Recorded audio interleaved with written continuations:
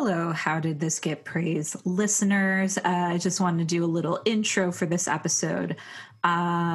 We skipped a week, you might have noticed, and the large reason for that was we were originally going to share this episode right after the news of the passing of Justice Ginsburg, and frankly, we just decided, fuck it, and decided to take a little break from the podcast and focus our energies more in how we can get involved. And so just wanted to say that's the reason why this episode was a week late. And we encourage you with all of the shitty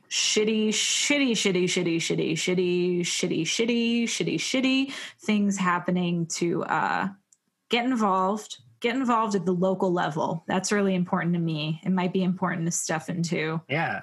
He was peeing, Sorry. but he's back now. Yes. First of all, vote, and then second of all, do tons of other shit at the local level as well. Yeah. To help people live with this terrible system we have. Because dear fuck. We are firm believers in voting. This one, it's the absolute bare minimum of actions at a preventative level, but There's so much that needs to be done. So that's why this episode's a week late. And I want to say we did record part of this episode before some of this news. And so if we sound a little cheerful at the beginning, don't worry. Let it be known. Moods have declined. So without further ado, let's get into the episode. All right. Oh, wait, we got to get Joe. I don't think he's going to do it. No, tell him to do it. Oh my God. Okay. Joe, come do it now.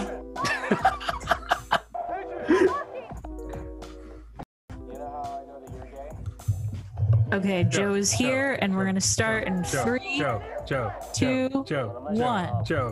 What are you drinking there, Kyle McLaughlin? Is that a Heineken? No.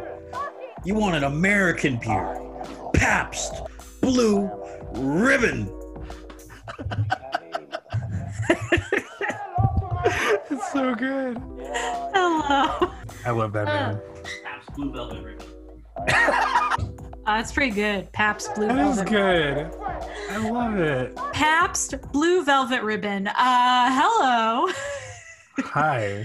And welcome to How Did This Get Praised? The movie podcast that will put its sickness inside of you. Ew. I'm Daniela Mazio. That was my boyfriend, Joe Engelman. And he's gone, but I'm here with my co-host. He's hotter than a wigless Isabella Rossellini. It's Stefan Carlson. Thank you so much. I wasn't expecting that sort of compliment at the top, but that's why I should read the script. I was reading in IMDb the trivia for the movie Blue Velvet. One of the trivia pieces was Isabella Rossellini's hair in Blue Velvet resembles the hair of Dr. Frankenfurter from the Rocky Horror Picture Show. Like, on purpose? Did David Lynch say that? That's what he was going for? I don't know. But it is. It like really is, actually. Yeah. Well, welcome. Before we get started talking about this secret movie, a little bit about the show. If you are a film lover of any creed, you're probably familiar with the quote-unquote canon, aka those movies that anyone who watched Twin Peaks for 1.5 seasons is like, well, you totally have to see this. Well, these movies are considered to be the greats for one reason or another, but we start asking, why do these movies get praised? So throughout each episode, we're going to take one beloved movie, whether a financial success, critical success, cult favorite, or film which might best accurately describe this one with some sort of legacy. We're going to talk about 2 things. 1, why we think this movie got praised, and 2, is it actually any good? Because after all, who are we going to let decide what's good? Two cool as hell best friends who met each other in a high school film class, or some asshole who drinks Pabst Blue Ribbon? No, Heineken. No, that's what I'm saying. Will you listen to Pabst PBR, bro? Yeah. P-bro? Well, if you've ever you drink Pabst Blue Ribbon, don't you? Hush. If you've ever when loved we lived a movie together, that was your beer of choice for sure. I'm just saying.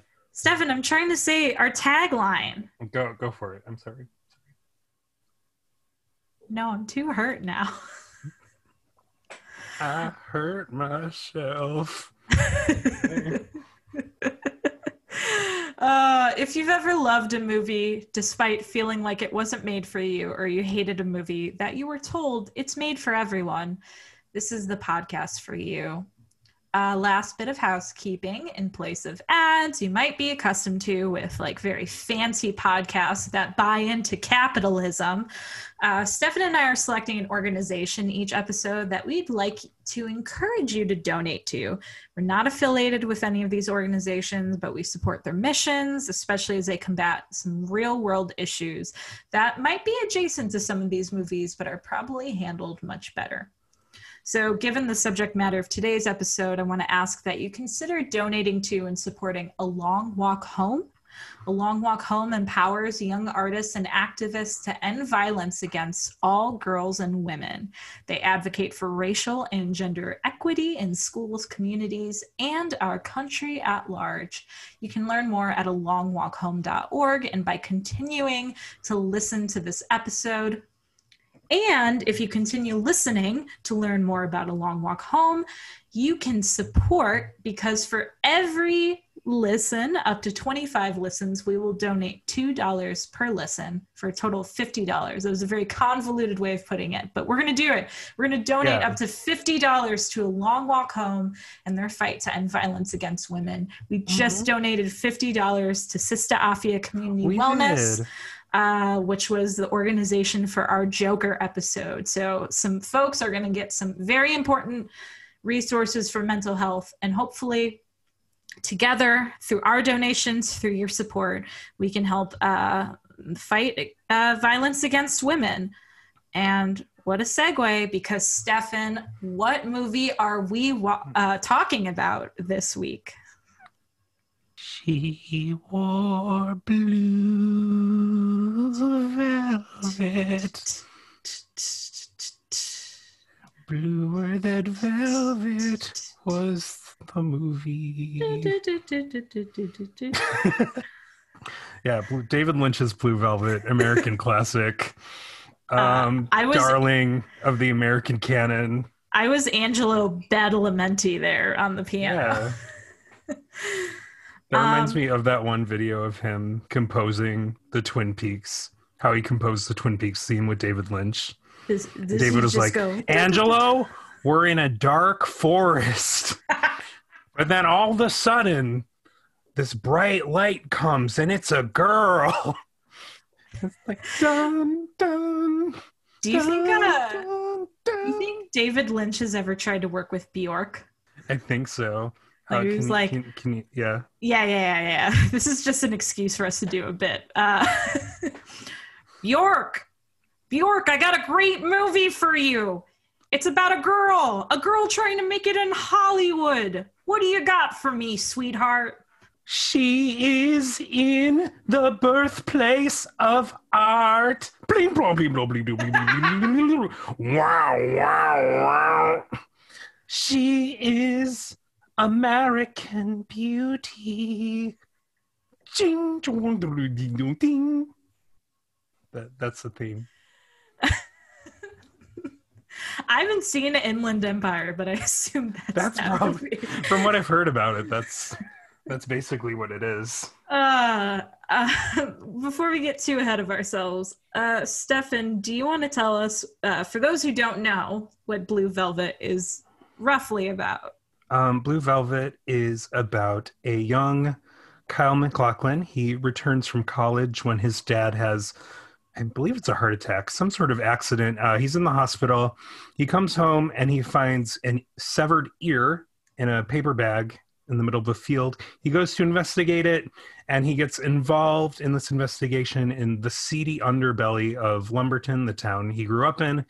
And he investigates the lives of Dorothy Valens, a lounge singer, and Frank, her kind of keeper, who is holding her husband and son hostage. And shenanigans ensue. I think that's how I've ended every plot summary. You're like shenanigans or hijinks and hilarity or some variation. I think I did that for both Fight Club and Joker as I try to do these off-the-cuff summaries. You have to do them every time and you don't prepare. I mean, I feel like it's better if I just try to do it off the top of my head. So yes, we're talking about David Lynch's 1986 movie, Blue Velvet.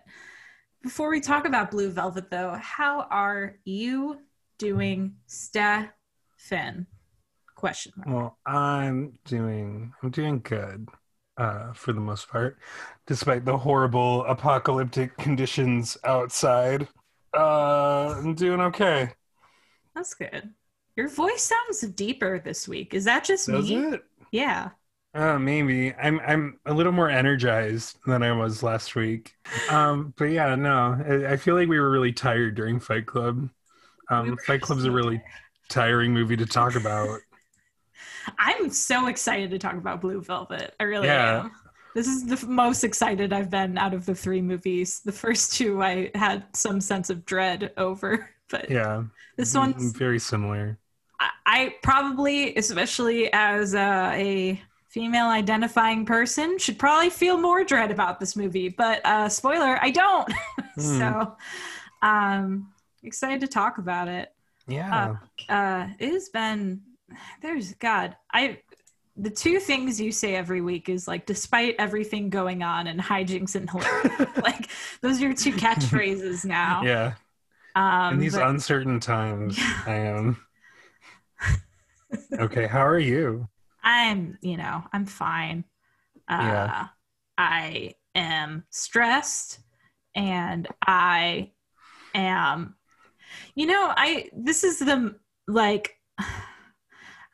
I'm going to preface this by saying I'm not an alcoholic, I promise. But before the pandemic, I had a drink maybe twice a month, and I have a drink every night now. I don't get drunk. I don't have more than one drink usually. Yeah. But I have a drink every single goddamn night. And it's like that. It's just there.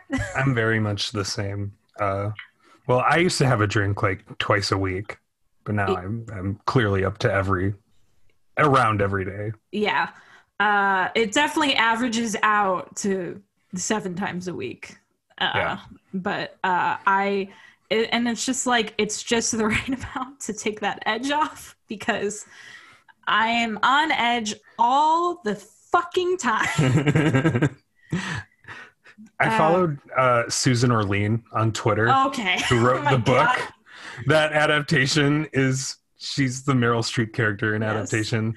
And she just tweets about how she's drinking wine all the time. Well, it really escalated, because did you see, I started following her because there was one night where she just went viral for a string of drunk tweets. That's when I started following her. And they were incredible.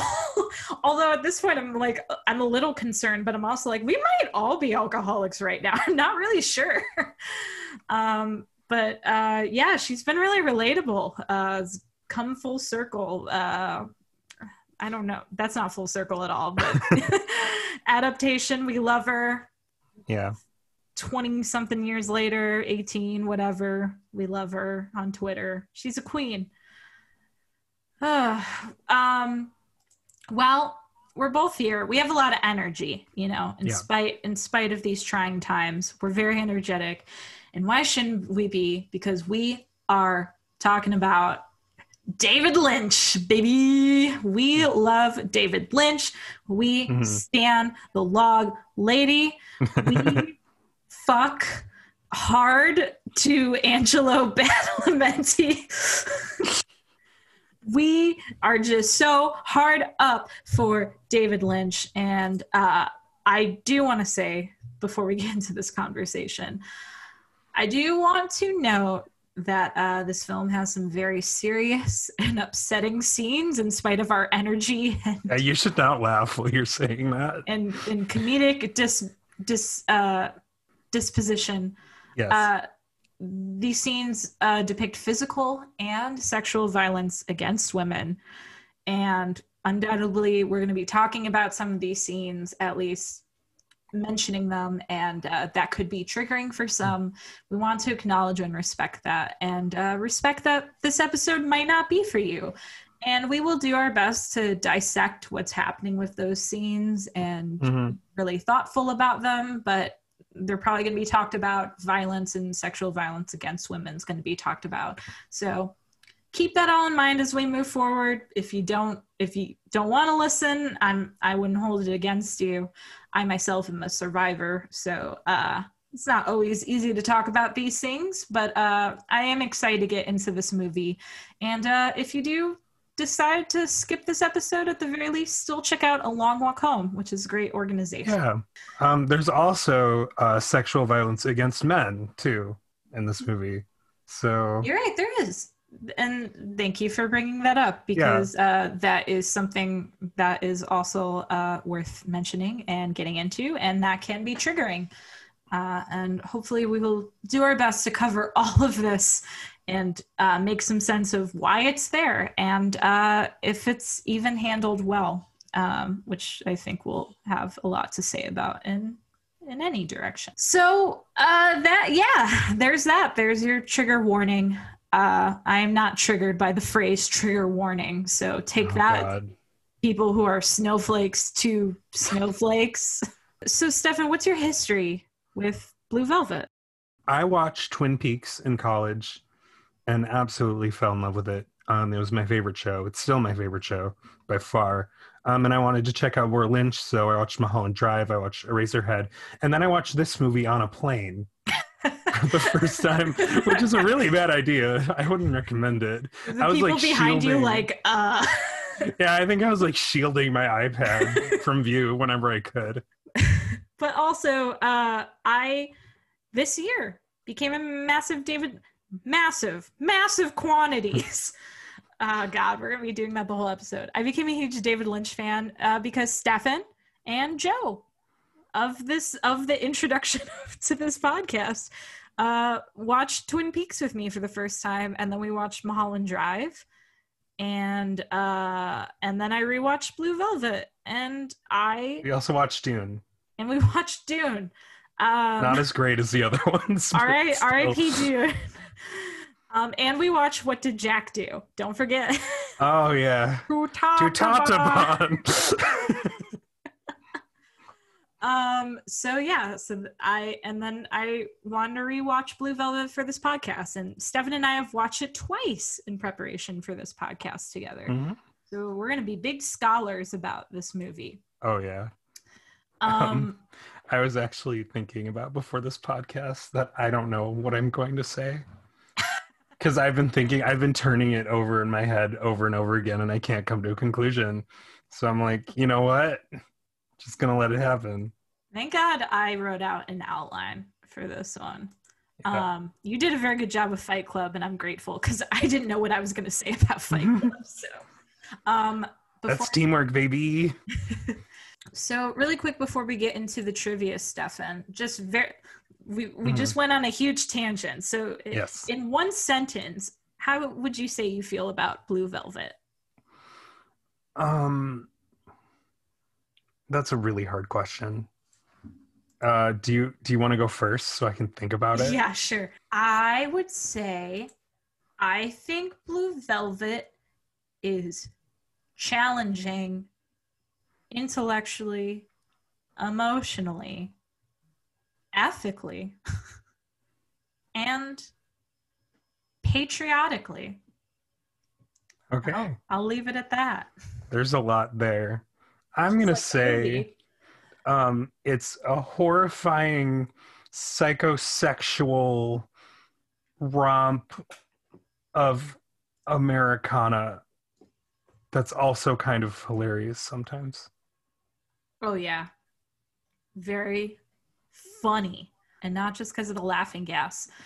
You know what, Stefan? We're getting segments now, and that's what I love about this podcast is we have segments now. And you know what this segment is? What segment is this? We're about to get into the cold hard facts. Oh yeah, the Law and Order. Boom boom. Yeah, cold hard facts about Blue Velvet. This was released September 19th, 1986. Limited release, about, can I do my math right this time? 34, right? That's right. 34 years ago. This movie made $8.6 million in North America, was fairly popular worldwide as well, but didn't really increase that worldwide box office too much. It was met with what one might say very mixed reactions, but all of the reactions to Blue Velvet were very passionate one way or another. Polarizing, right? Very polarizing. Very similar to our last couple of movies in kind of the larger conversations it spurred. There were lines around city blocks kind of in protest of this movie and just in fury. There was reports of mass walkouts and refunds that were demanded. This is one of my favorite stories. At a Chicago screening, a man fainted and had to have his pacemaker changed. Once it was changed, he returned to see the ending of the movie. And then, like, in a similar sense of people being very challenged and frustrated by this movie, but also intrigued by it, an LA movie theater, two complete strangers got into a disagreement in an argument about the movie and decided to resolve it and just return to the movie theater. That shows the power of cinema to bridge any gaps. The true power of the medium. Yes. There was a mixed reception from critics, but those who liked it really, really liked it. Our girl Janet Maslin, who I believe... Janet! Yeah, our Fight Club gal, right? Yes. She called it an instant cult classic and concluded her review saying that is as fascinating as it is freakish. It confirms Mr. Lynch's stature as an innovator, a superb technician, and someone best not encountered in a dark alley. There was another critic, Mark Kermode, who walked out of the film and panned it really badly when it came out. But he started to revise his view of it. And he said in 2016, as a film critic, it taught me that when a film really gets under your skin and really provokes a visceral reaction, you have to be very careful about assessing it. I didn't walk out on Blue Velvet because it was a bad film. I walked out on it because it was a really good film. The point was, at the time, I wasn't good enough for it. So, wow. I think that's a really good summation of kind of the legacy of this movie. Yeah. And I can relate to that feeling as well. And then Pauline Kael wrote a really great review about the movie that was actually Kyle MacLachlan. And then did you say Isabella Rossellini as well? No, that was a mistake on my part. It was just Kyle MacLachlan. I'll say it again. Pauline Kael actually wrote a review which Kyle MacLachlan felt really started to turn audiences around once they could see maybe what the movie was about. And Pauline Kael, if that name is familiar to you, and it might be if you're listening to a Blue Velvet, Is It Actually Any Good podcast, is she was referenced, I believe, in Charlie Kaufman's I'm Thinking of Ending Things. Oh, shit. Extensively. I believe there's talk about her reviews and maybe even an extensive impression of her in the movie. So Pauline Kael wrote this review about Blue Velvet, and some excerpts from it said, "This is American darkness. Darkness in color, darkness with a happy ending. It's about a young man's learning through flabbergasting and violent experience to appreciate a relatively safe and manageable sex life. And when Sandy's father, speaking of the whole nightmarish business of the ear, says to Jeffrey, 'It's over now,' the film cuts to daylight. But with Lynch as the writer and director, the homily has a little zinger that the morbid darkness will be dispelled when thousands of robins arrive bringing love, a dream that she tells Jeffrey to the accompaniment of organ music twitting her vision. When a plump robin lands on the kitchen windowsill, it has an insect in its beak. So Pauline Kael's review really dissected not just her feelings about the movie, but what the movie is saying and how David Lynch makes it, and really summing up that ending. And this is, this could have helped turn around how people had started to view the movie, who initially kind of just saw it as like pulpy violence, misogyny, whatever. It was nominated for Best Director. David Lynch got an Oscar nomination, but it was the only movie nominated for Best Director that year that was not nominated for Best Picture, and it did not win. And Lynch still hasn't won. He still has not won. I think that's probably okay. Yeah. I don't think he will ever try to win. You think he has enough respect in Hollywood as it is right now, or does he really need that Academy Award under his belt? He's like, what if I made a biopic about the Beatles? Starring Rami Malek. I really like that fella. So Blue Velvet now has this like legacy of being regarded as one of an all-time great films, especially an example of American filmmaking, American surrealism, and regarded as one probably in contention for either number 1 or number 2 slot for one of David Lynch's best movies. Mulholland Drive and Blue Velvet are kind of the top 2 with critics. And it's really had this legacy. It's an American classic, which is really interesting for a movie that is so polarizing. And Joker and Fight Club are polarizing, but not as experimental and not as out there as this movie. So to achieve that kind of status is really a feat. So those are some of the cold hard facts. And, there's some things to consider about the history of this movie and some of the other things that might have contributed to its success. First off, I really want to talk about the acting, because Stefan, in my head, this movie is not what it is if it's not carried by Kyle MacLachlan, Laura Dern, Dennis Hopper, Isabella Rossellini. Kyle MacLachlan and Laura Dern are David Lynch's favorites for life. Isabella Rossellini went on to become engaged to David Lynch. Like, we've got a cast and also like a recurring David Lynch clan here. I wonder if you want to speak a little bit to the magic of Kyle MacLachlan and Sweetie Pie Dern. Well, that seems to be how David Lynch operates, is he gets a feeling about someone and then he will cast them if he feels they fit that feeling he's going for. Just by talking to them. He doesn't even audition people with material. He just has a conversation with them and then decides like, okay, you're good for this role that I have in mind. With Kyle's kind of seen as David Lynch's self-insert actor a little bit. When David has a role that has like a young, bright, young dude, it's usually filled by Kyle MacLachlan. And Laura Dern's kind of evolving. Laura Dern, the two are interesting too, because Laura Dern has obviously had also a very commercially successful career and has been in Jurassic Park and Star Wars and just a number of things, and in Big Little Lies, Pretty Little Liars. She was sexy in Court. Sexy in Court in A Marriage Story. Oscar winner. But Kyle MacLachlan's had a pretty different career, has done a lot of TV as handsome Bose, essentially, and then has done a lot of Lynch work, and then a couple of other outliers like the Flintstones movie or Showgirls. Showgirls. Our other favorite movie, Showgirls. We do really love Showgirls on this podcast. It started off as ironically, but I think it's a little bit unironically. It's just like Cats. Well, I love Kyle MacLachlan. Personally. You really love Kyle MacLachlan. Hey, he's cute. He's a cutie. Yeah, he's okay. Kyle, if you're listening, I want you to know you're a cutie. Not just then, now, Saw your video with your tomatoes getting eaten. Very cute. Very cute.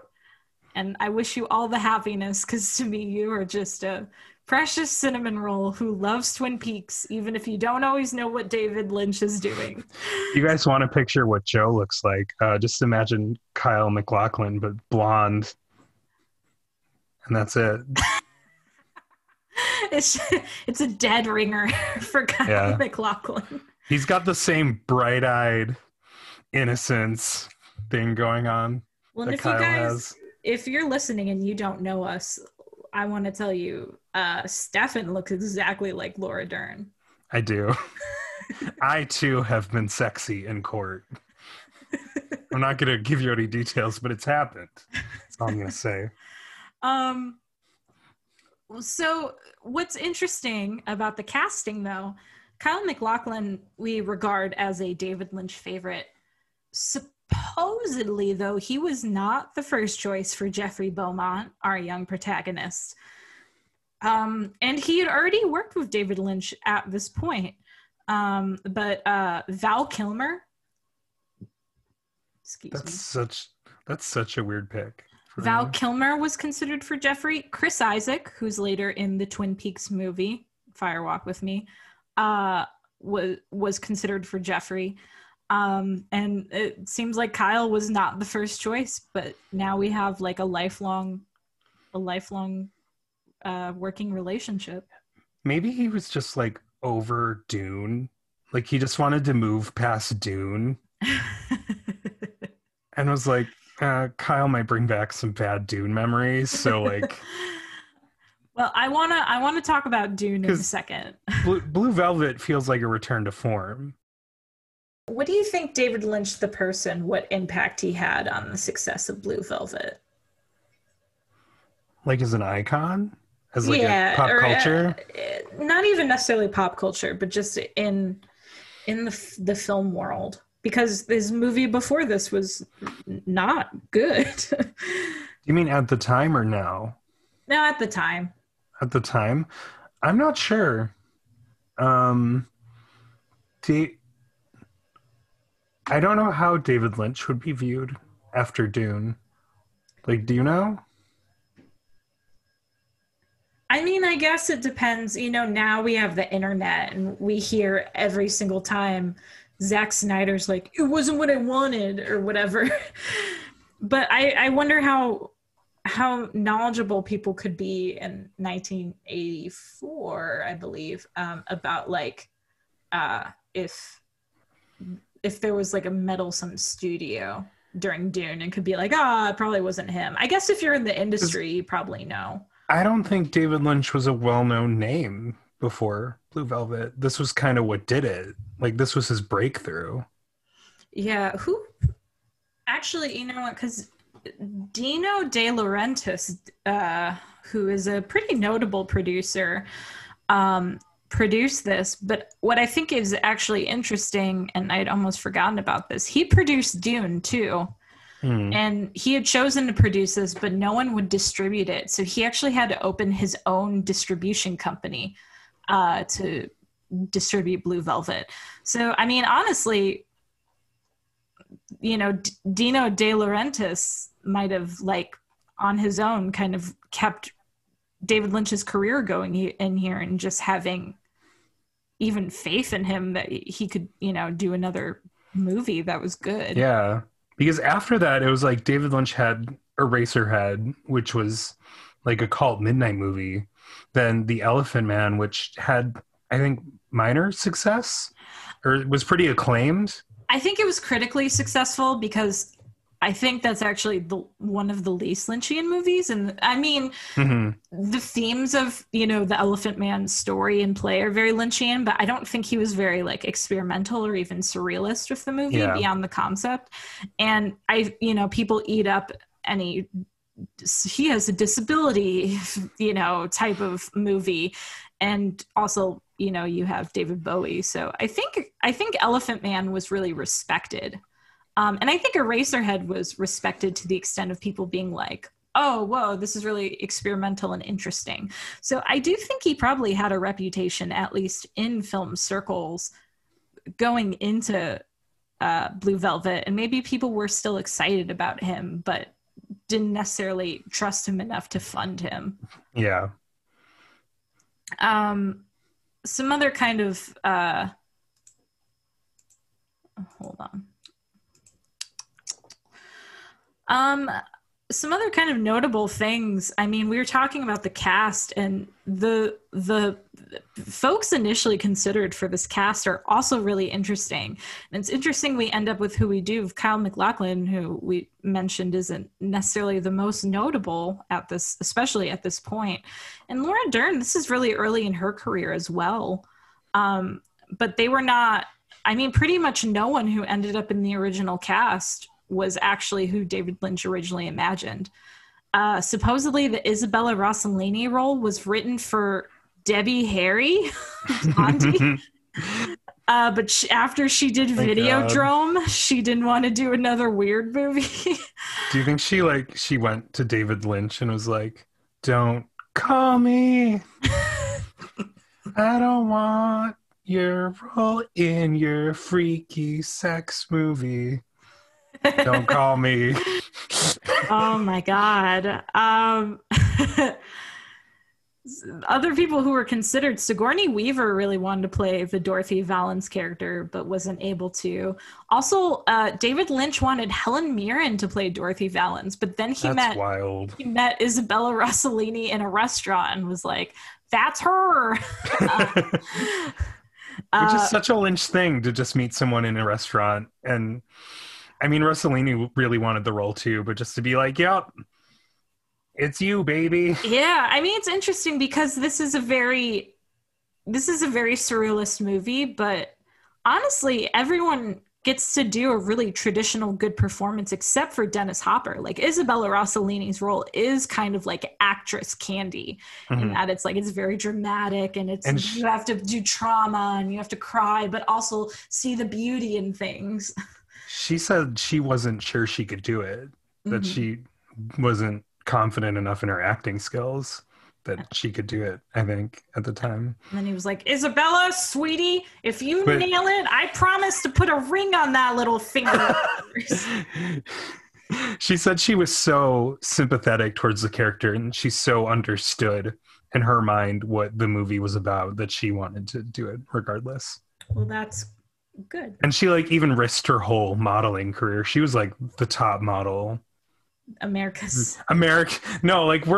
She was one of the highest regarded models at the time, and she risked her contracts by having this really explicit movie come out. Well, other people who are considered for the role include Jodie Foster, which I believe that's pre Silence of the Lambs, Angelica Houston, Diane Keaton, Sissy Spacek, Helen Hunt. So really are kind of going through, I mean, really the starlet, either right before or right after, star turns. There. Yeah. Also, Molly Ringwald was considered for Sandy, the Laura Dern character. And supposedly Willem Dafoe and Harry Dean Stanton were considered for Frank. Harry Dean Stanton does work with Lynch eventually, but he didn't want to be violent in a violent movie, which, that's fair. I get that. And then we end up with Kale and Sweetie Pie Dern and Dennis Hopper. Buttercup. No, name me what's this Buttercup. Is Dern Sweetie Pie? I don't know. David Lynch has names for all his actresses. It's kind of weird, but also kind of endearing, but also kind of weird at the same time. What do you think he called Isabella Rossellini? Oh, I don't know. Let me look it up. Project David Blue Rose. Probably Sugar Tits. I don't know if they're going to say. Yeah, Laura Dern's nickname is Tidbit. But I don't know if Rossellini has one that we know of. Tidbit? Yep. Naomi Watts is Buttercup, Cheryl Lee's Angel Face, And Laura Dern is Tidbit. Tidbit, Kale, come over here.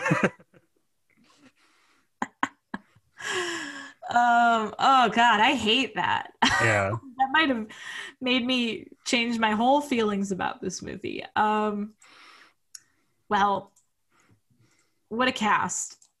And they're all fantastic. They're all great. I think you don't have praise for this movie without that, first and foremost, without such like committed and also captivating performances. Yeah, it would be really hard to crown this movie without that.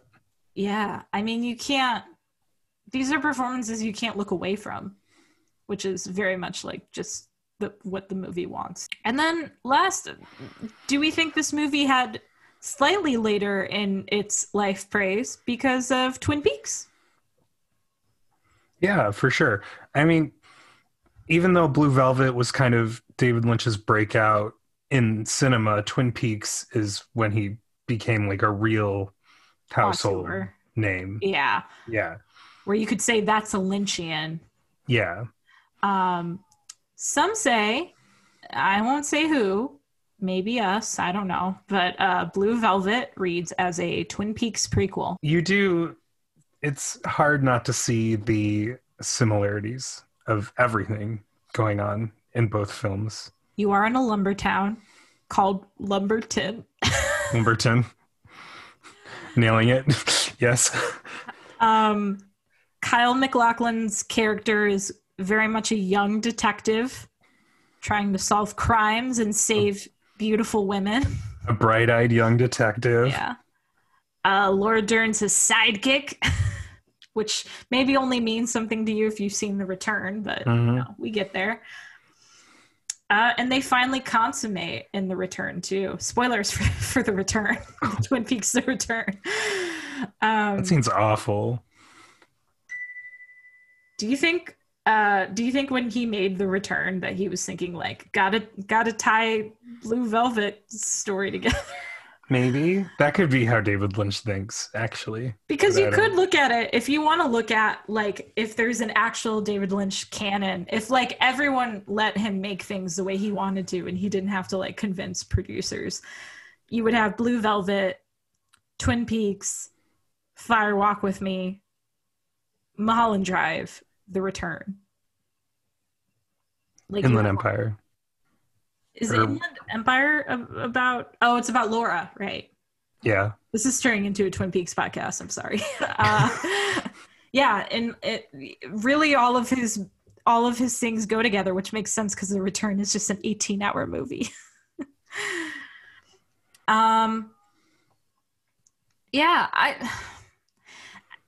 I find it interesting because Twin Peaks does have so many similarities to Blue Velvet, and Twin Peaks comes a few years later, and I just wonder if when you have a more accessible Twin Peaks dealing with a lot of similar themes, and then you collect a consciousness, if people then look back at Blue Velvet and through Twin Peaks, they can almost say, okay, I see what he was trying to do there. Mm. I mean, I don't know. You saw Twin Peaks before Blue Velvet, right? Yes, I did. Did you feel like your perception of Twin Peaks had any influence on your perception of Blue Velvet, or for that matter, any like later David Lynch work?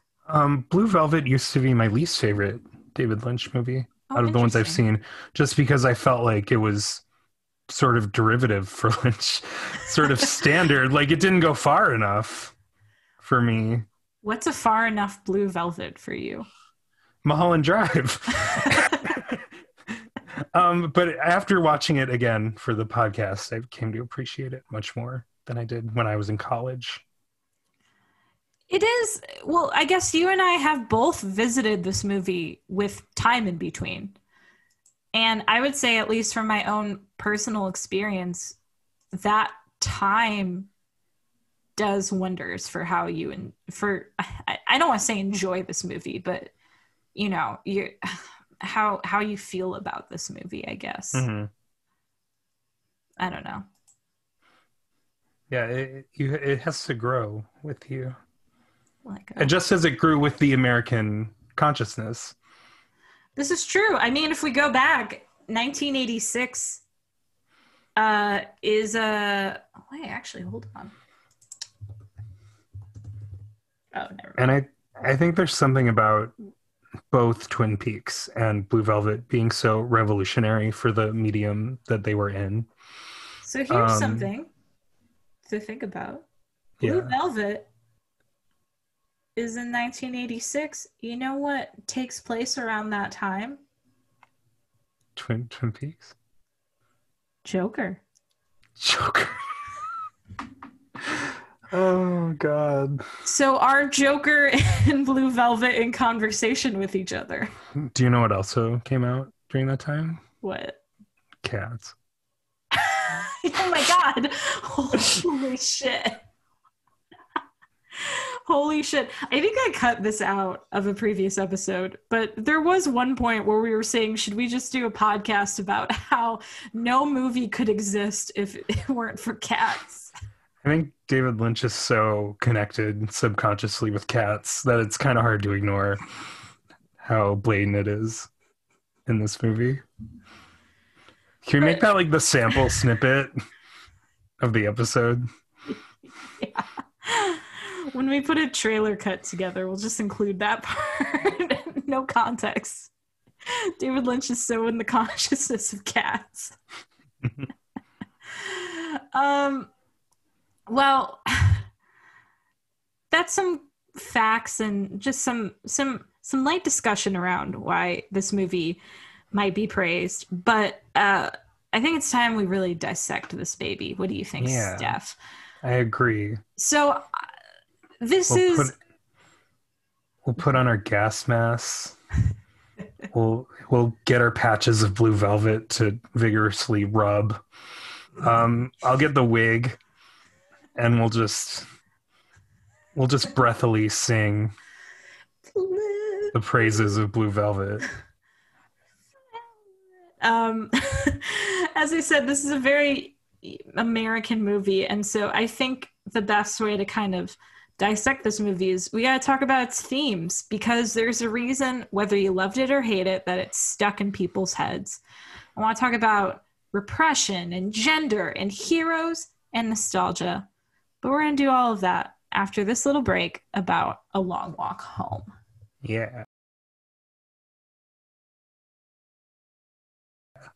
Blue Velvet includes some frankly upsetting violence against women, but we don't need a movie to tell us the frequency and severity of which violence against women occurs in our country, particularly to women of color, and especially particularly to LGBTQIA+ folks of color. We want to talk to you about A Long Walk Home, a Chicago-based national not-for-profit that empowers young artists and activists to end violence against all girls and women. A Long Walk Home works with artists, students, activists, therapists, and community organizations and cultural institutions to elevate marginalized voices, facilitate healing, and activate social change. 20 years before #MeToo, A Long Walk Home emerged as a leading organization in the United States using Black feminist justice approaches to combat gender violence and racism. You can visit alongwalkhome.org to learn about their numerous programs and projects that increase resources, opportunities, and creative outlets for society's most vulnerable girls and women. Please consider donating to and supporting A Long Walk Home. Additionally, for every listen up to 25 listens of this episode, we will donate $2 to A Long Walk Home to continue to support the important work they do. Now, back to...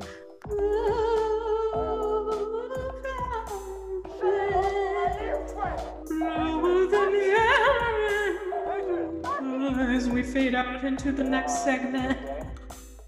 Let's get this baby back on the road like we're driving an old-fashioned car down our little suburb. Oh my God. To pick up Laura Dern, but in secret? What? It's taboo. Let's do a deep dive. And then we're going to put the pedal to the metal and go to the outskirts of our picturesque little suburbs with Frank to go on a joyride.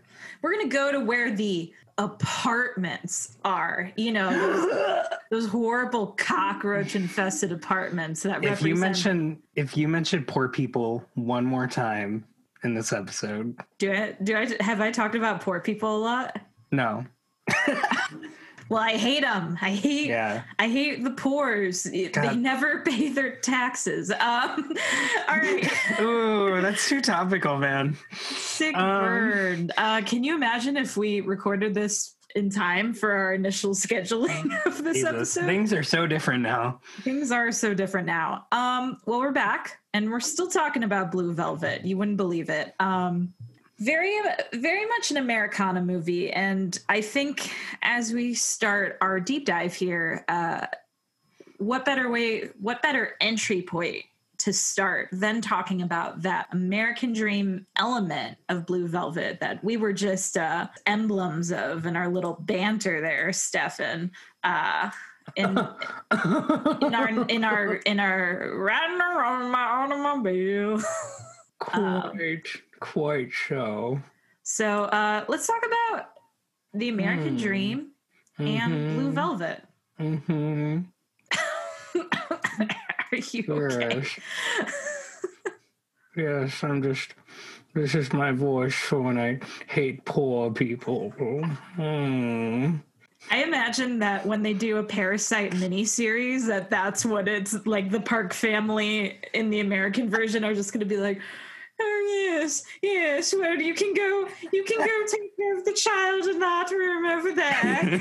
Okay, we're going to go have rom-dom now. That'll be so good. I can't wait. Excellent. Well, 30 years ago, though, before the classic Parasite, there was Blue Velvet. Mm-hmm. And Blue Velvet seems to be very much steeped in imagery and sound cues, and even in the casting of our beloved Kale MacLachlan and what's her nickname again? Tidbit Dern. Tidbit Dern. There seems to be some messaging going on about Americana, the United States of America, the American dream, especially for middle-class, suburban white folk. This is a very white movie. We could say it's intentional. Something tells me probably not. There are two people of color in the whole movie. Yeah. Is that a commentary or just... Who the fuck knows, really? I mean, unless you ask David Lynch, there's honestly no way to know. Yeah. It was the 1980s in Hollywood. Well, and even if you asked him, he'd be like, the answer's up to you. And David Lynch's works are pretty white in general. But they're also very much commentary on these kind of white hero. Well, I guess I don't know if they're intentionally commentary on the white hero, but they're very much commentary on patriarchal roles and the dashing male hero, and very much Americana. And you could say whiteness is inherently attached to that. But again, whether David Lynch is inherently attaching whiteness to that, we don't know. Yeah, it might be a little bit of both. It might be not at all, or it might be entirely. But the American dream, we start with a very squeaky white family. Jeffrey comes home to squeaky white family, take care of his father who's fallen ill, take over the family business, hardware store, blue collar, working with your hands. Yeah, good American job. Good American job. And then we have Laura Dern, who is blonde, as blushy as American Pie. She's still in high school, and she has her hair up, and she's wearing long skirts, and she cries really. Basically, the Taylor Swift of the 1980s. Yeah, the Taylor is Laura Swift. Dern. And her dad's a cop, which is a very respected, everyone knows who he is role, keeping the law and order. And so we start out our two central, the sleuths of this movie are two kids, ostensibly. Kyle's character Jeffrey is in college, but theoretically they're kind of close in age based on the movie, I think. But yeah, they're in their hometown. It's a very beautiful suburb. I mean, do you want to break down the beginning couple minutes of this movie for us, Stefan? Yeah. So the beginning moments of this film are it's all of a lot of the iconic shots from the movie. You get one of the first, maybe the first shot is of roses in a garden. Roses in a garden. You get a fireman on like a 1950s style fire truck driving down the road, and he's waving to the camera. What other shots are there? Well, you have the dad who's watering the plants. Yeah. And the dog and the baby. There's a dog and a baby. Which is important. in a very Fight Club way, where you're like, what?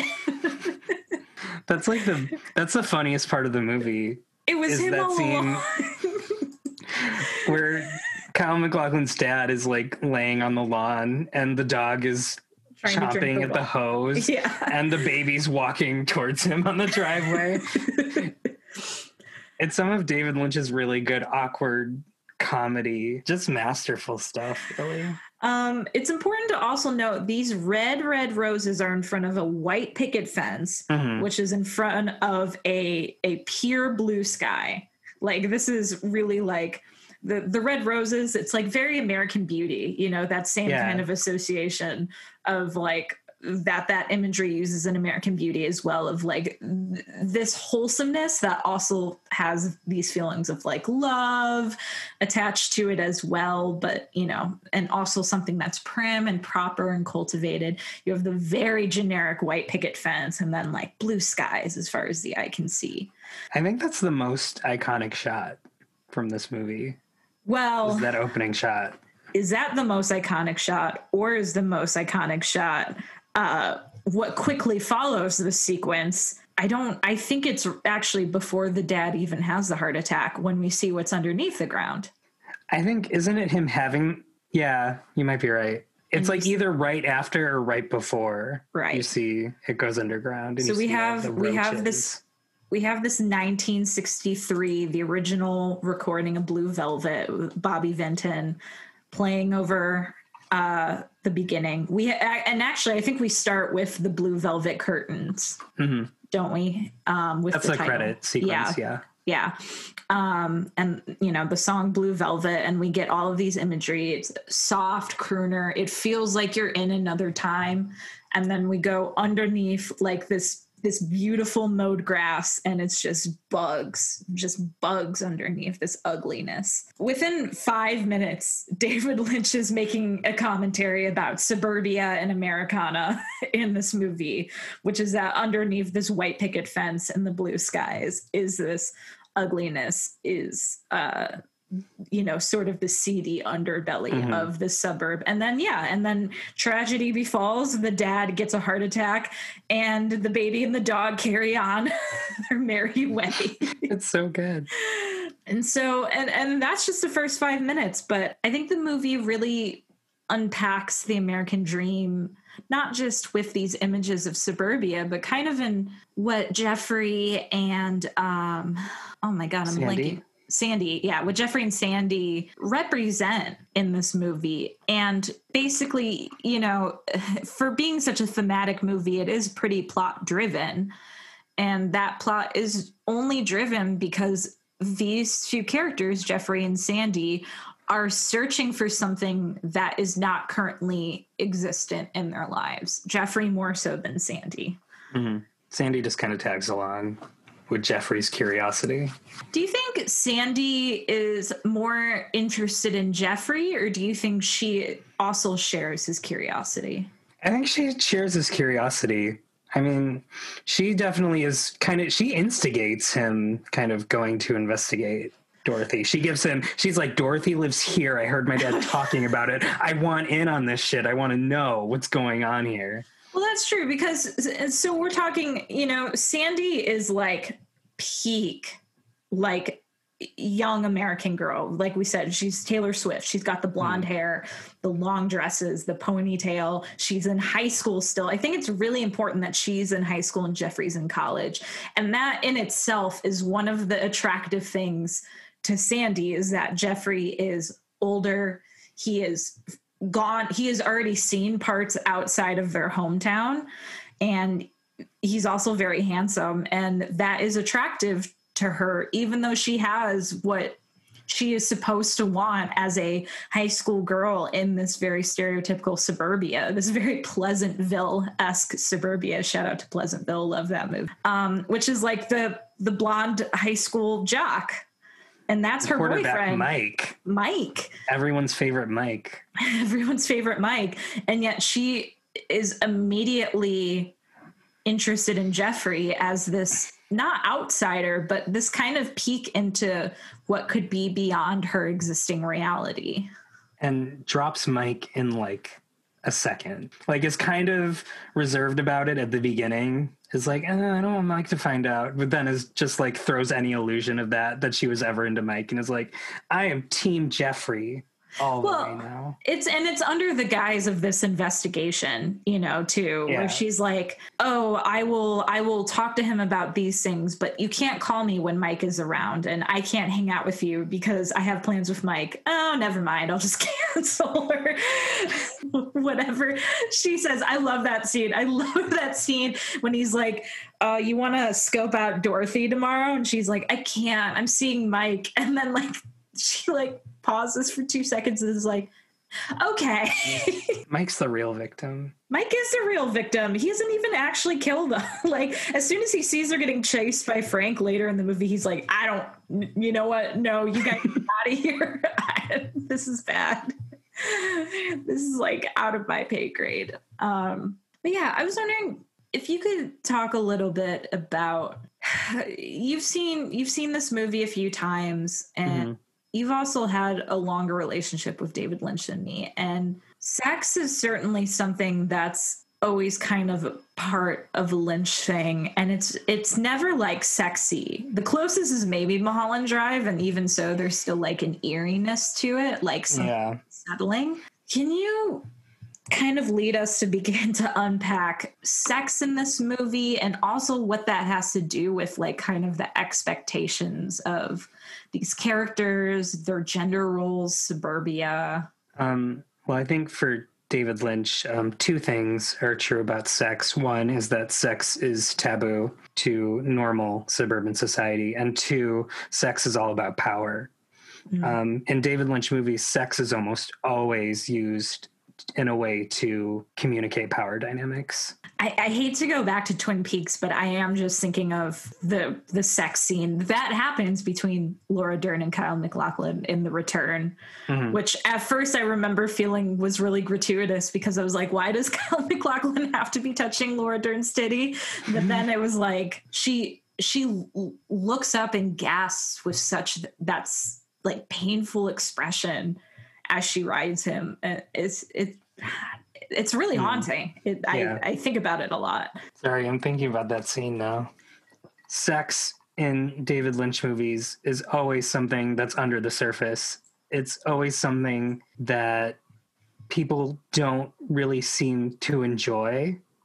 I mean, they do, but it always seems kind of more in a transactional power sense than an intimate, loving. That's adding to the whole surreal bleakness of it all. It's just a communication device, I think. Yeah. Well, that's a really good segue to talk about then the other 2 characters in this movie, who are almost like the nega version of Jeffrey and Sandy, which is Dorothy and Frank. And it's like, to me, they each are like the other side of the same coin of like the respective gender role.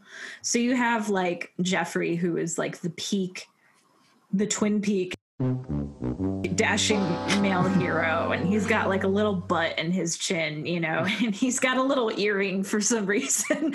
And a little real butt. We do see that butt. Yeah. I want to talk about that in a second. Don't let me forget. I'm very excited to talk about his butt. Yes.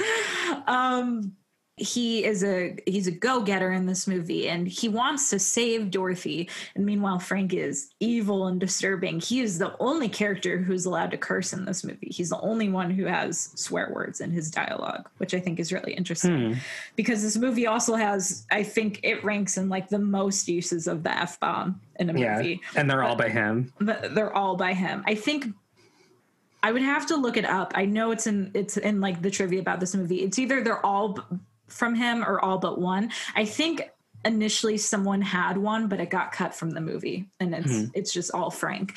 And he's cursing, but at the same time, Jeffrey, what I think is interesting is Jeffrey is this young kid, and he is not interested in nostalgia. He is only interested in the things he has not yet explored.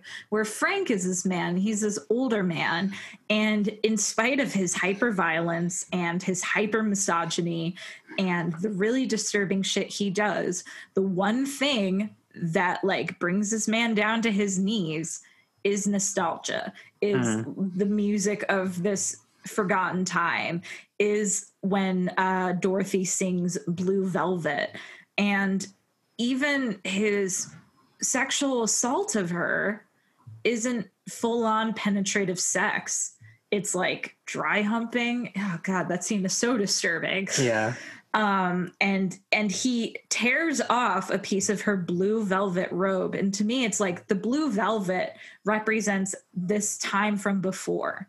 You know, you have this song that is this 1963 song, but also it's the nostalgia of like the feel of velvet itself and the comfort it offers. But the blueness of it is what kind of tints the nostalgia of like this forgotten time, this lost time. And Frank is kind of caught in between like this time where things like sex and violence and swearing were taboo. You had to repress those desires. And now he's like acting them out in a hyper way, but wishing he could get back to that other time. And meanwhile, Jeffrey just wants to look ahead, and he just wants to be a hero, and he wants to like see more of this world, even when it's disturbing to him. And he continues to see Dorothy, and then he explores violence with Dorothy and violence with Frank. He punches Frank. And it's like both of these men who are dealing with the repression, both of their expectations and their environment. And Frank is already far gone through this repression, and Jeffrey is fighting to understand where his role even sits in this like changing time and like in between these two worlds. Yeah, I think that's a really interesting take on it. It's also notable to say that Frank has Dorothy call him daddy and he calls her mommy. Mommy. He's baby. Oh yeah, he's baby. Yeah. Baby wanna fuck. But he also has her call him daddy. Yeah, I believe so. Yeah. Frank, sir, Frank, daddy. And it really is just like he's trying to create this nuclear perfect 1950s style family almost. Like he's taking on those roles and creating them through this sex act. Yeah. Well, and I never thought about that too, in the sense of like, why does he kidnap her? Does he kidnap her because she like is emblematic of this thing he wants but can't have, which is like this Americana, because because she's a singer and because she succeeded with having the husband and the kid, and he like takes that family away from her and keeps her for his own instead. Yeah. And keeps the kid too. And keeps the kid. So he's just creating this psychosexual illusion or delusion of having that picturesque suburban family life when he really doesn't have that for himself. Because he's always portrayed as on the outskirts of the suburban society. Like we never see Frank in the suburbia. We see Jack Nance at the end in the suburbia. Oh, that's right. And you're kind of like, what? And I don't think we see Dorothy at the end too, in the scene where she's naked and crying. Well, and in the very end when she's not naked and crying, yes, and when she's with her son at the very end. That's how you can pretty much differentiate Isabella Rossellini's scenes. Is she naked and crying, or is she fine? And it's pretty much 50-50. Well, there's also, I see what you're saying. Like he's always like in like an office parking lot, or like in like an open field. Yeah. Or in a seedy apartment, or just on the outskirts of where the people who are accepted into the suburbia and people who are living in that illusion live. He wants it. Well, what's interesting too is this is a logging town, which is something that David Lynch likes to have reoccurring in his movies, but we don't meet any characters who like work in that industry. That's true. We're like steeped in this. We have the suburbia, but we see folks who, you know, who are on the police force, or, you know, the closest thing is Jeffrey's dad, but he, you know, he owns a business, and it's like the actual, like the hard labor workers. Yeah. But yet we see all of the environment of like where this labor would happen and, you know, occur. And yeah, it's not a huge step to think that all of the lumber workers live in Frank's side of town. Yeah, and that they near are Dorothy's on the apartments. Mm-hmm. Yeah.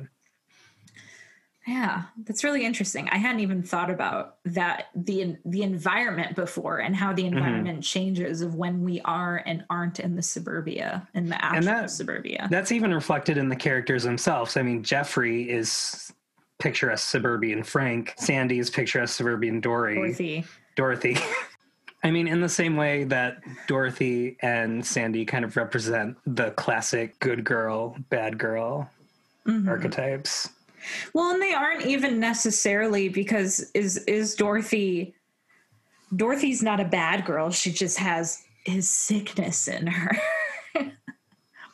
The sickness, though, I mean, I think ultimately it's this repression. It's like the consequences when you're aspiring to achieve the American dream in the same way that Frank is, and you have this desire that gets repressed, or you're on the opposite end and you're Jeffrey, and your American aspirationalism, your idea that you are the dashing male hero, gives you this amount of hubris that is like, that makes you feel almost like invincible. It's like this movie portrays like, what are the consequences of that? Like on a base level, you're going to get into like money and drug problems. We're going to have broken families. Dorothy is going to have a broken family. Frank is trying to put together a broken family. I love that idea, because this movie totally follows the classic heroic plot structure, heroic call to action. Yeah. I mean, Jeffrey, who is kind of this unwilling hero figure, gets called to action by the ear. He has to save Dorothy and defeat the evil villain that is Frank. And he keeps like ignoring the more like practical thing to do, because his own hubris is like, he has to be the one to do the thing. Yeah. That it's like, instead of immediately going to the cops, he's like, I'm going to keep seeing Dorothy, scoping out Frank, and then getting involved in all this. And to the point, I mean, he does get to technically be the hero, but like, at what cost? You know, when he breaks down into tears after hitting Dorothy, there's something like in him that is broken that can't come back at that point. Yeah, it's like the loss of innocence, for sure. Yeah, absolutely. That brings up a question. Do you think Jeffrey's curiosity, specifically of Dorothy, is exploitative? Yes. And this is hard, because I think, well, this is actually perfect for this movie, or for this podcast, because we're talking about why did this get praised, not just what is this movie about. And one of the controversies around this movie and the debates that tend to happen is this movie misogynistic? And with David Lynch, I find that to always be a hard question. I think in the same way that it's a hard question for David Fincher. I think, I mean, these are two different directors, but as far as like their interests and their approaches, I think they're actually very similar. And this movie especially really is right on the tightrope of, is the movie and the audience exploiting Dorothy, or is it the people, the characters within this movie? I have a hard time even saying I can answer in a way that isn't biased, because I think I love David Lynch, and I kind of want to defend his movies and see what he's trying to do here. What I will say, and you and I kind of talked about this offline, I think, but about the scene where Dorothy does show up naked at Sandy's house.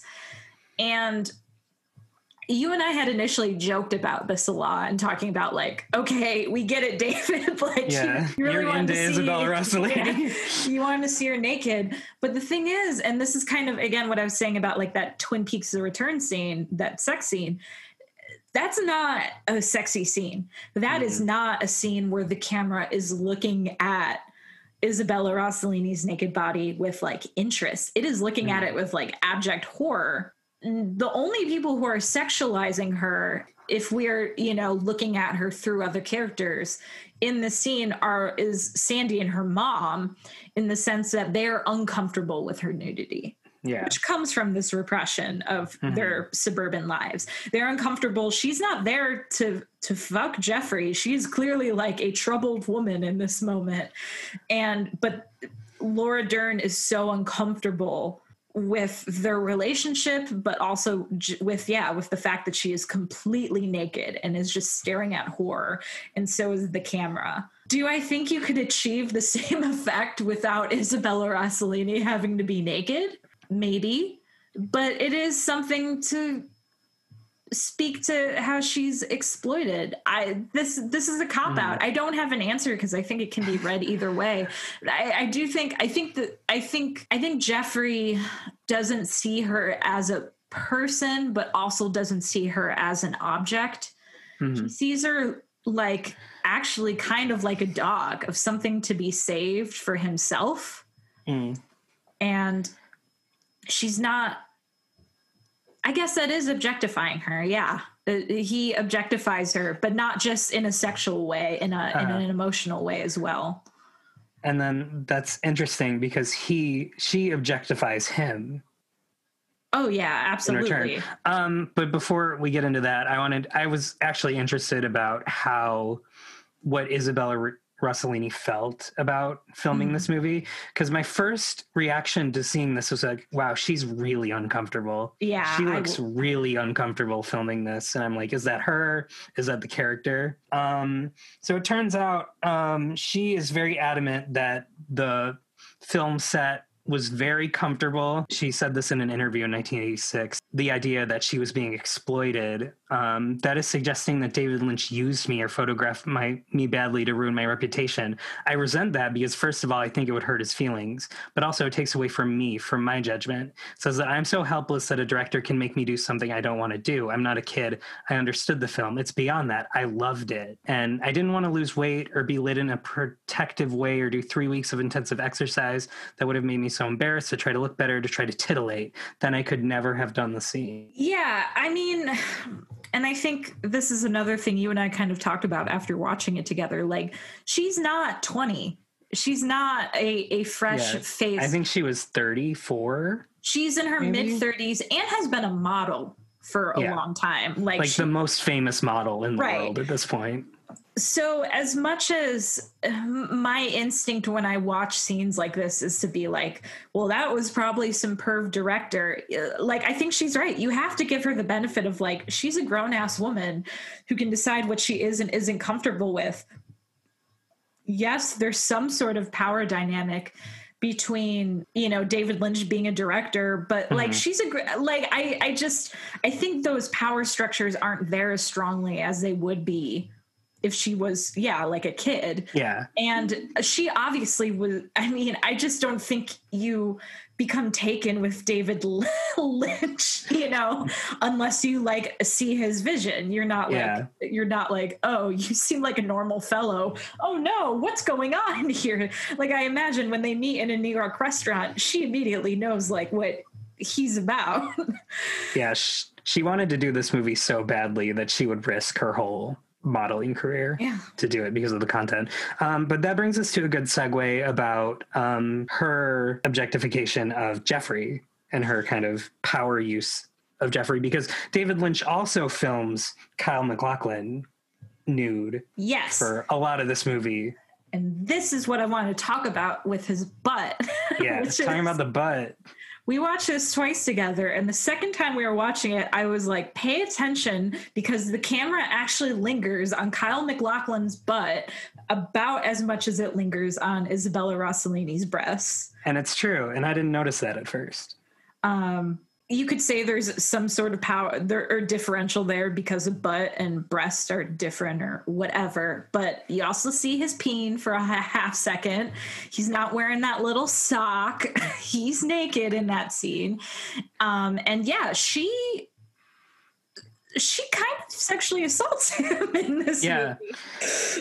We don't need to dance around it. I think it often is, but like with Dorothy's first interaction with him, I mean, it's difficult because he's also doing something very predatory to her about her consent. So her reaction isn't, I'm going to call the police or get the fuck out of my apartment. It's, I'm going to hold a knife to you and make you let me give you a blowjob. Yeah.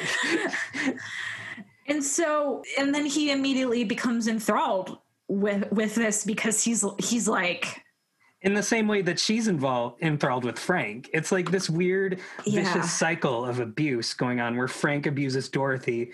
She kind of likes it in a psychosexual way. And then Dorothy abuses Jeffrey and Jeffrey kind of likes it in a psychosexual way. Well, and this is what comes back to the idea of repression. And it's like, I think it's this desperation that comes from repression. You have all of this desire that you haven't been able to act on because it's taboo, or the society is very neutered. There's very specific gender roles you have to step into. It's not proper for a woman to be the dominant one with typical gender roles. And when that repression bubbles up, it explodes. And so then all of these characters keep taking things from one another instead of, and I mean, to answer your earlier question, Jeffrey totally exploits Dorothy. Dorothy also exploits Jeffrey, not just in a sexual power way, but she sometimes doesn't even realize he's not her husband. She's trying to get back her husband through him. Yeah, there is a scene where she's kind of in a weird fugue state, almost calling him Don while they're in bed together. And this is really a cycle of everyone trying to get something from the other person that they cannot create for themselves in their personal life because of expectations of the American dream, essentially. Yeah, that's like pretty much all of David Lynch's. That's a good thesis statement for David Lynch's work. Oh, absolutely. And I think that's why the voyeurism piece is so important here too, because what does a voyeur do? A voyeur is watching, and in a sexual way, watching something that they themselves are not participating in. And so even the idea of being a voyeur, of Jeffrey just watching Dorothy, and of us, the symbol of the curtains in the corner that feel like someone might be behind the curtains watching these private moments between Dorothy and Jeffrey, and this idea that we too, as an audience, are observing something that we might desire, which is why this movie, it probably provoked such strong reaction. Explosive. Yeah. Because why people were so disgusted that they would walk out of the theater and then be like, but I need to know how it ends. I need to see it. That's just the nature of the medium, right? Film is voyeuristic at its heart, and David Lynch just seems to really be putting the audience in the film in that power dynamic. Well, and that's why Jeffrey is the perfect character to be the protagonist of this movie, to be the audience stand-in, because he's the one. It's not, Sandy's not watching all of this go down. Jeffrey's the one in between both worlds and observing this transition between both worlds, and we're the stand-in. We're the ones split between the American dream and all of these things we don't normally get to see in a movie, especially in 1986. This ugliness, the bugs underneath the pristine lawn. We've got to wrap this conversation up soon, so I think the most logical place to go with all of this then, and talking about the voyeurism and the American dream and the desires of these characters, is the ending sequence. What do you make of this ending? And more importantly, do you think the ending is reality, or do you think this ending is another stand-in for nostalgia for something that doesn't exist? I think on the ending, and I've gone back and forth on this a lot because it's so open to interpretation. But for me, the ending is one of David Lynch's bittersweet, surreal endings that really it kind of leaves you more unsettled than just a really straight up disturbing ending. Jeffrey and Sandy have been touched by this. They've lost that innocence. They've seen the repression for themselves. So for them to just live still in this suburban society, like everything's fine and everything's still idyllic and great. You get kind of bookended. The opening shots from the beginning are played at the end again, but there's this kind of, and it's the same soundtrack. It's Blue Velvet playing over it, but there's just this horror now that like they've seen things and they can't go back from it. They're never really going to be able to live in this state of mind ever again now that they've seen that and now that they know the repression is there. Yeah, I've seen some I'm 100% with you. I've seen some takes that ending has to be a dream for those reasons, that because they couldn't go back. But I think that is actually why the ending of it being reality makes it so much stronger, because yes, they can't go back, but they are so desperately going to go back. And you're right, it's not actually really a happy ending, because they're now like, that is done. I'm going to repress all this again and subscribe to suburbia and this idyllic dream with the Robin. But, oh, look, those bugs are still there. Yeah. Those bugs don't go away. Even though you've gotten rid of Frank, there's still millions of more under the roses. Yeah. And it's like, you could see the Robin eating the bug at the end as love conquering it. You could see it as acceptance, that both the beauty of love and the underbelly of repression are going to coexist. Or you could see it as a reminder that you can't escape the underbelly. You can't fully repress it. And that's kind of David Lynch's statement to the audience too. David Lynch is like, I've shown you these things. You know, you can't unsee them. You can try to go back, but this film kind of, it feels like it shifted the American consciousness a little bit. That might be hyperbolic, but... Well, and the most interesting thing is, I don't even think there's like a moral here. Like, I don't think David Lynch is making a statement of like, suburbia is bad because if you subscribe to gender roles, you will break up a family. If anything, David Lynch seems really endeared to those ideas. Yeah, it's more... He idealizes them. It's more of an observation of like the extremes here of just like, it's almost like he loves suburbia because there is this repression underneath, because there is something so disgusting underneath that, and those things can coexist, that you can have this pretty exterior and so much ugliness underneath it. I think this movie also dares you to be titillated in the same way that Jeffrey is. And then it makes you, once you realize you're titillated, be like, well, what are you going to do with that information now? You know, what does that say about you? And I think it's more of instead of trying to point, even though this movie is so much about quote unquote society. I think all of our favorite movies are about society. Oh yeah, Joker is one of my favorite movies. Yeah, me too. I think but this movie doesn't explore like the cause of poverty or misogyny or violence. No. It's more of like, will you look inward and unpack your own desires? It's like a call to action almost at the end of like, so are you going to keep that all hidden? Are you going to let it loose? What are your desires? Do you acknowledge them, America? Or are you just going to be in the Reagan era for the rest of your life? That, for me, it really comes down to what David Lynch wants to expose everything, regardless of how it's going to make people feel. David Lynch as a director is a really non-judgmental director. Yeah, he's really objective. He is really objective. And I think that is the role of the voyeur. It both requires you to be objective and also requires you to examine your biases that are put on it, which I think is part of also the response to this movie of like, okay, were you repulsed by this movie? Why would you be repulsed? Or were you bored by this movie? Why would you be bored?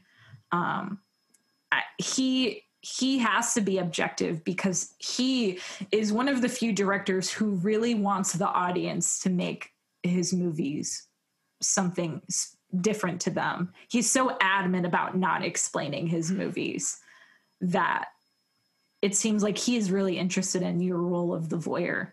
And how that, in the same way that the role of these characters, their memory, their nostalgia shades everything, or their nostalgia shades their memory and their reality. Mm-hmm. The voyeur's biases are going to shade the way they watch David Lynch's movies, especially this one. So,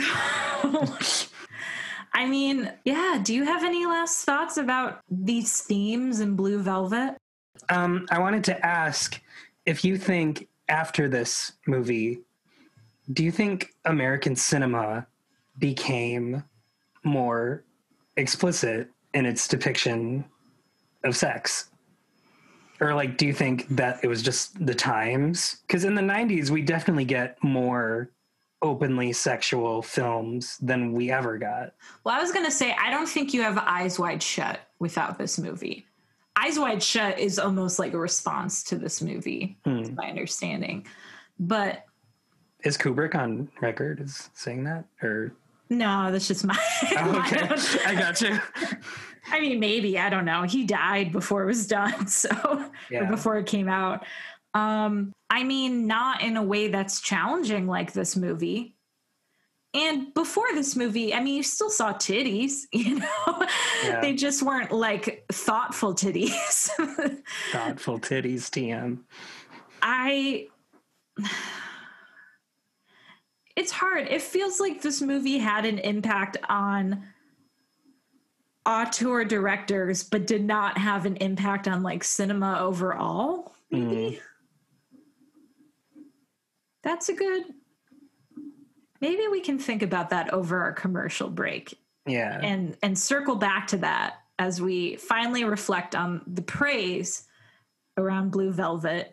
So before we do that, let's talk one last time about A Long Walk Home, Stefan.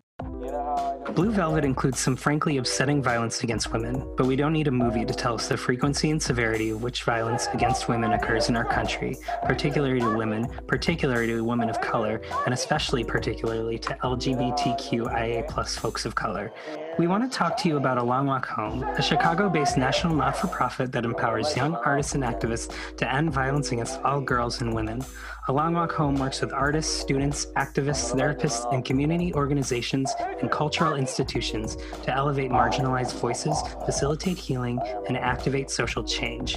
20 years before #MeToo, A Long Walk Home emerged as a leading organization in the United States using Black feminist justice approaches to combat gender violence and racism. They believe in centering the voices of survivors of gender-based violence and racial discrimination in order to remove the obstacles that inhibit them from reaching their full potential.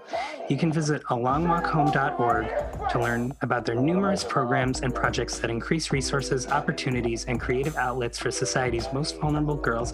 Please consider donating to and supporting A Long Walk Home. Additionally, for every listen up to 25 listens of this episode, we will donate $2 to A Long Walk Home to continue to support the important work they do. Again, you can learn more about them at alongwalkhome.org. Now, let's finish this puppy up. We got shit to do. We got PBRs to drink, and we gotta get it going. So let's go, baby. Let's go. All right, we're back. We're talking about Lana Del Rey, who might be the person most influenced by the success of Blue Velvet. Eyes Wide Shut and Lana Del Rey. Great modern torch rock alt singer songwriter and all troubadour Lana Del Rey.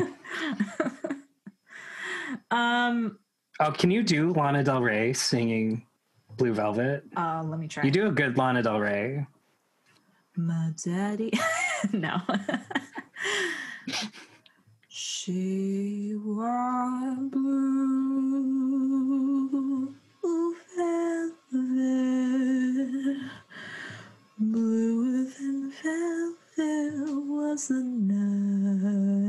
don't know. That was nice. No, that was pretty good. If she like wrote it though, then it'd be like, my blue velvet running in the breeze while I sit on the back of Daddy's motorcycle. Yeah, there it is. I could see it. I'm actually surprised she hasn't written a song with like a Blue Velvet reference, because she just like sticks references into her lyrics really like without tact. I'm not saying that pejoratively either. I love Lana Del Rey's songwriting, but I could just see her being like, he was watching Blue Velvet at midnight and he told me, baby, wanna fuck. I could see it. That's an interesting piece of trivia from the movie, is that Isabel Rossellini was worried that she couldn't sing well enough to play Dorothy. That is her voice, right? Yeah, and I'm like, yeah, she sounds amazing. She sounds fantastic. Like, she kind of sings it, but it like fits really well in the movie. It's like really moody. Yeah, no, she's great. Everything about Isabella Rossellini in this movie is great except the wig. It's my one gripe. It's fucking awful. Cheryl Lee in Fire Walk with Me wears a really bad wig too, so I don't know what's up with David Lynch and horrendous wigs. Maybe it's the idea of like explicit artifice. I wonder if Laura Dern wears like a red on fire wig in Inland Empire when she's like playing alternate universe Laura Dern. Are you saying the same bad wig that she wears in The Return, or maybe? Because it's no the one with the alternate universe character in the Vertigo way is Lost Highway with Patricia Arquette, where she plays two characters. No, I know, but I'm saying Laura Dern wears terrible wigs in The Return. Yes.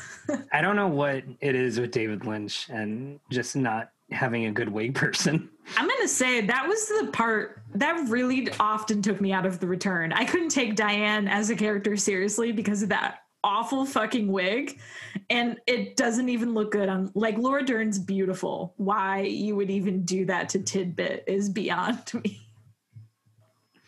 And then doesn't real Diane have a red wig? Yeah, it's just even worse. Bad, if not like worse. It looks like she's about to be Bozo. At least she looks like Ronald McDonald.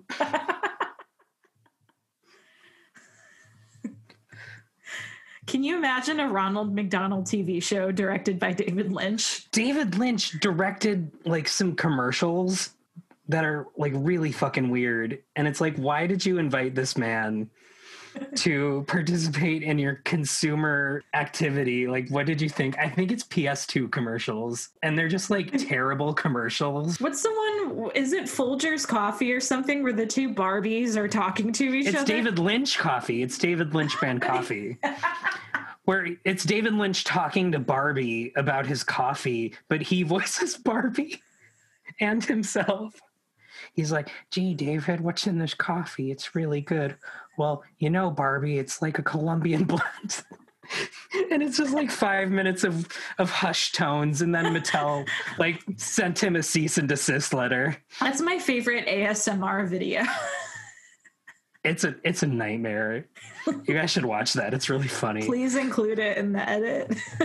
Yeah, I will. Oh, audio of it? Here, I'll put it in here. Hi, David. Hi there. How you doing? I'm doing good. How are you doing? I'm doing good.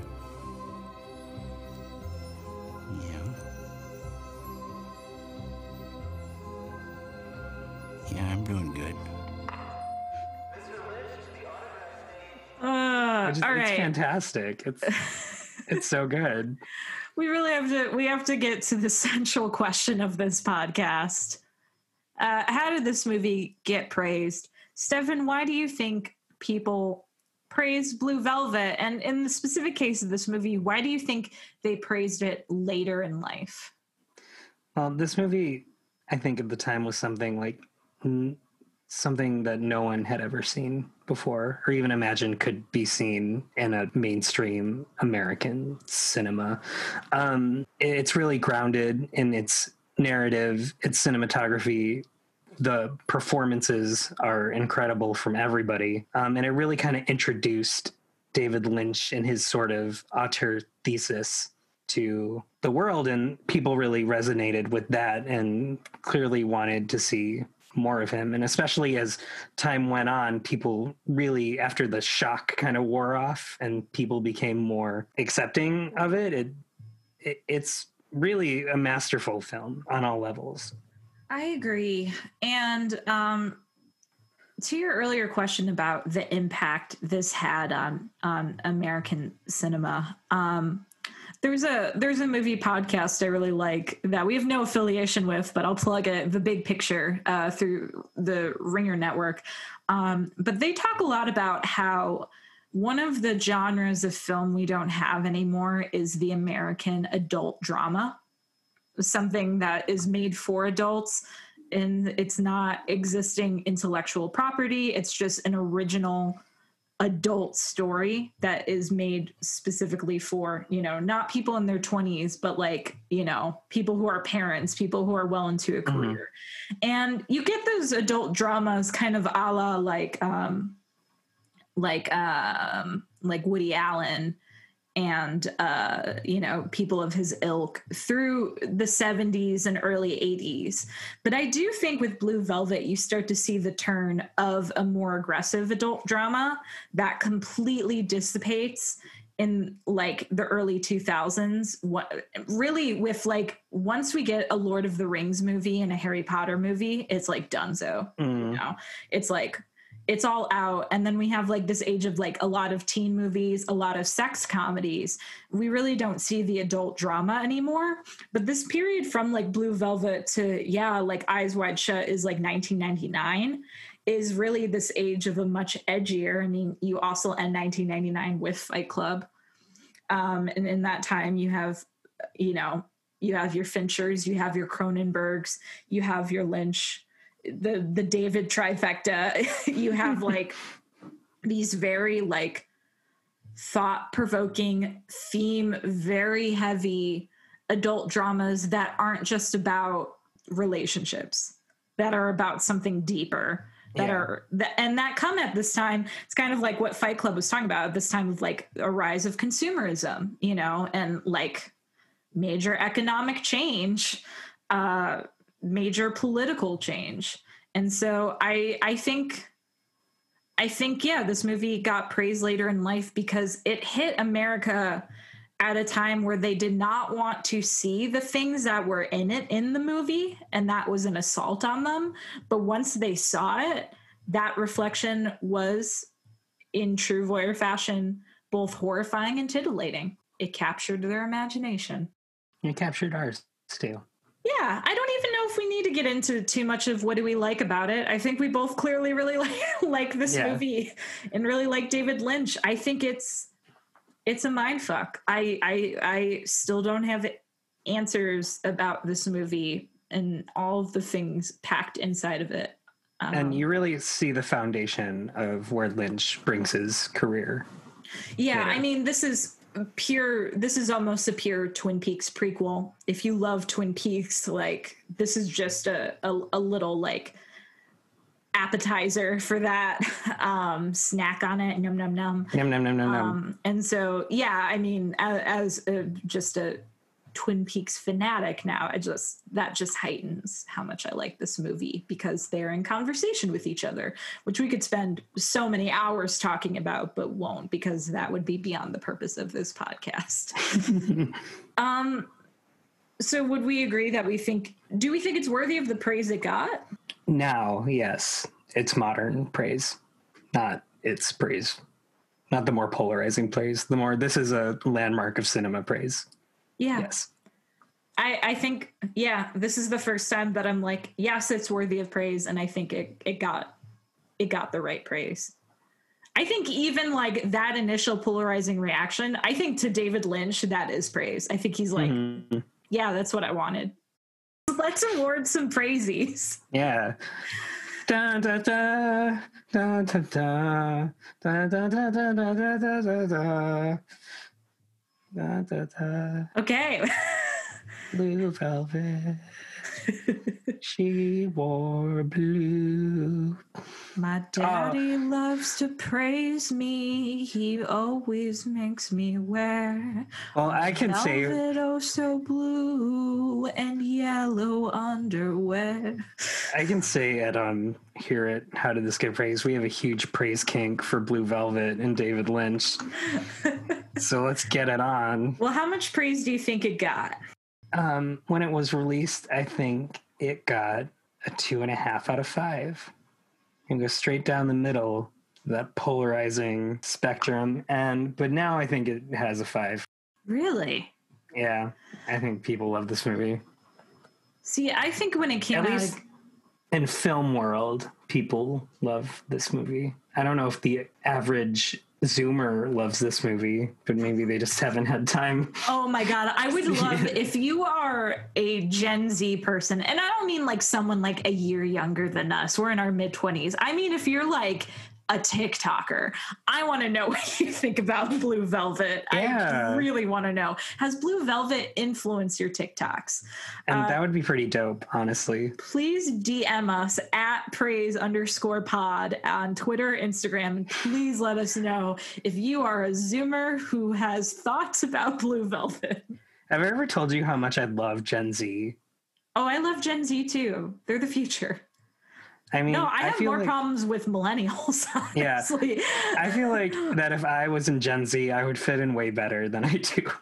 Well, we're right on the cusp. That's true.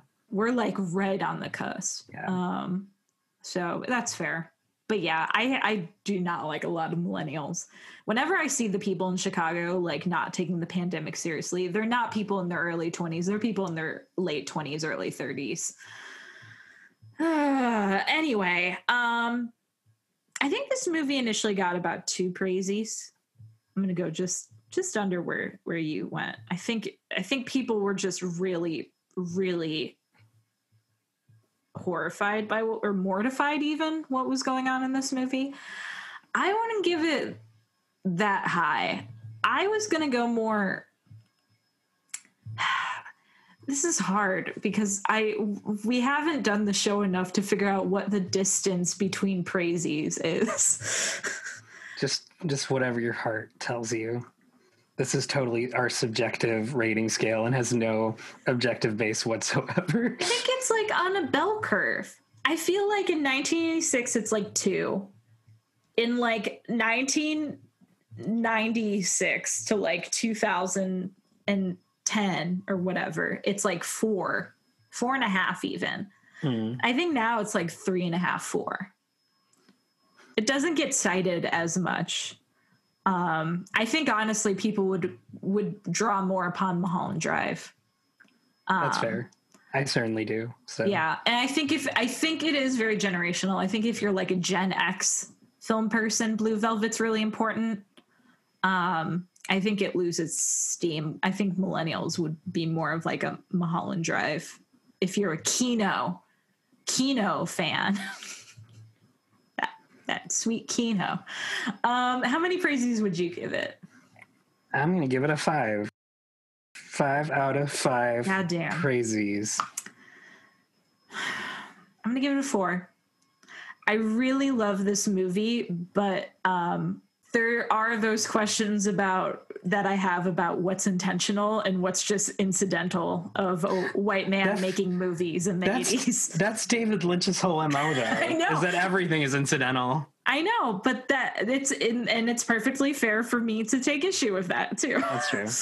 I love this movie, but I don't know how much of this is me drawing upon what I want in it as a voyeur, which is also what makes it brilliant. I love this movie. I also did not love this movie as much when I first watched it versus when I watched it now.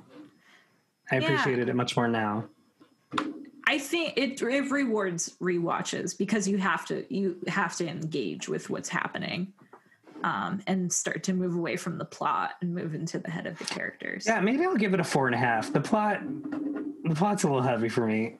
Yeah, and just also I'm not gonna lie, I actually thought when we watched it a second time, I was paying attention less because the plot, I think once you know the plot, I actually find it a little boring.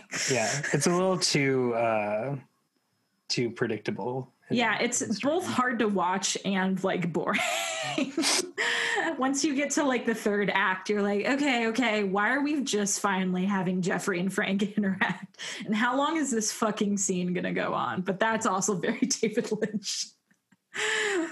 That one scene at the end of The Return where Jack Renault is sweeping up peanut shells for 5 minutes in one uninterrupted shot. Oh my God. That's not the high pinnacle of art right there. Is that what you're saying? All right, y'all. Well, we love talking about Blue Velvet. It was a great reprieve from all the things. And we're even more excited because next time we talk to you, it is going to be the best month of the year. I'm so excited about this. October. We're going to be doing a spoopy October, y'all. We're getting spoopy, y'all. Our next film, we're going to be talking about, we're on a David roll. We're going to talk about David Robert Mitchell's It Follows, which is a very recent movie. Actually, I think we're going to be spending the whole of October kind of talking about movies that are a little bit more recent and that maybe have had an impact on how the direction horror is moving in as a whole.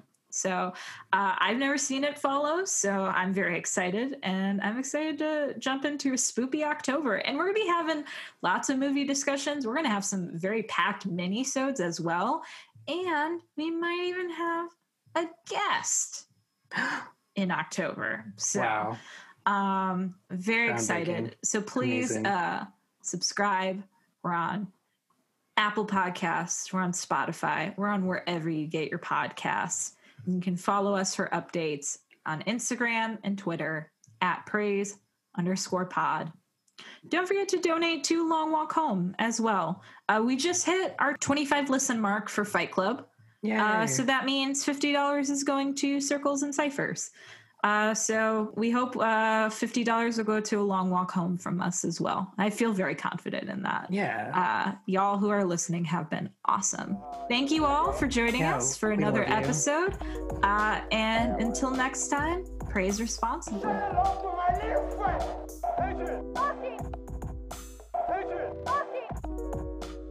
know how I know that you're gay? Here's Johnny. Say hello to my little friend. I'm gonna make him an offer, Captain. Yippee-ki-yay, motherfucker. Yippee-ki-yay, motherfucker. I'm gonna make him an offer, Captain. Adrian! I am your father. I am Iron Man. Yippee-ki-yay, motherfucker.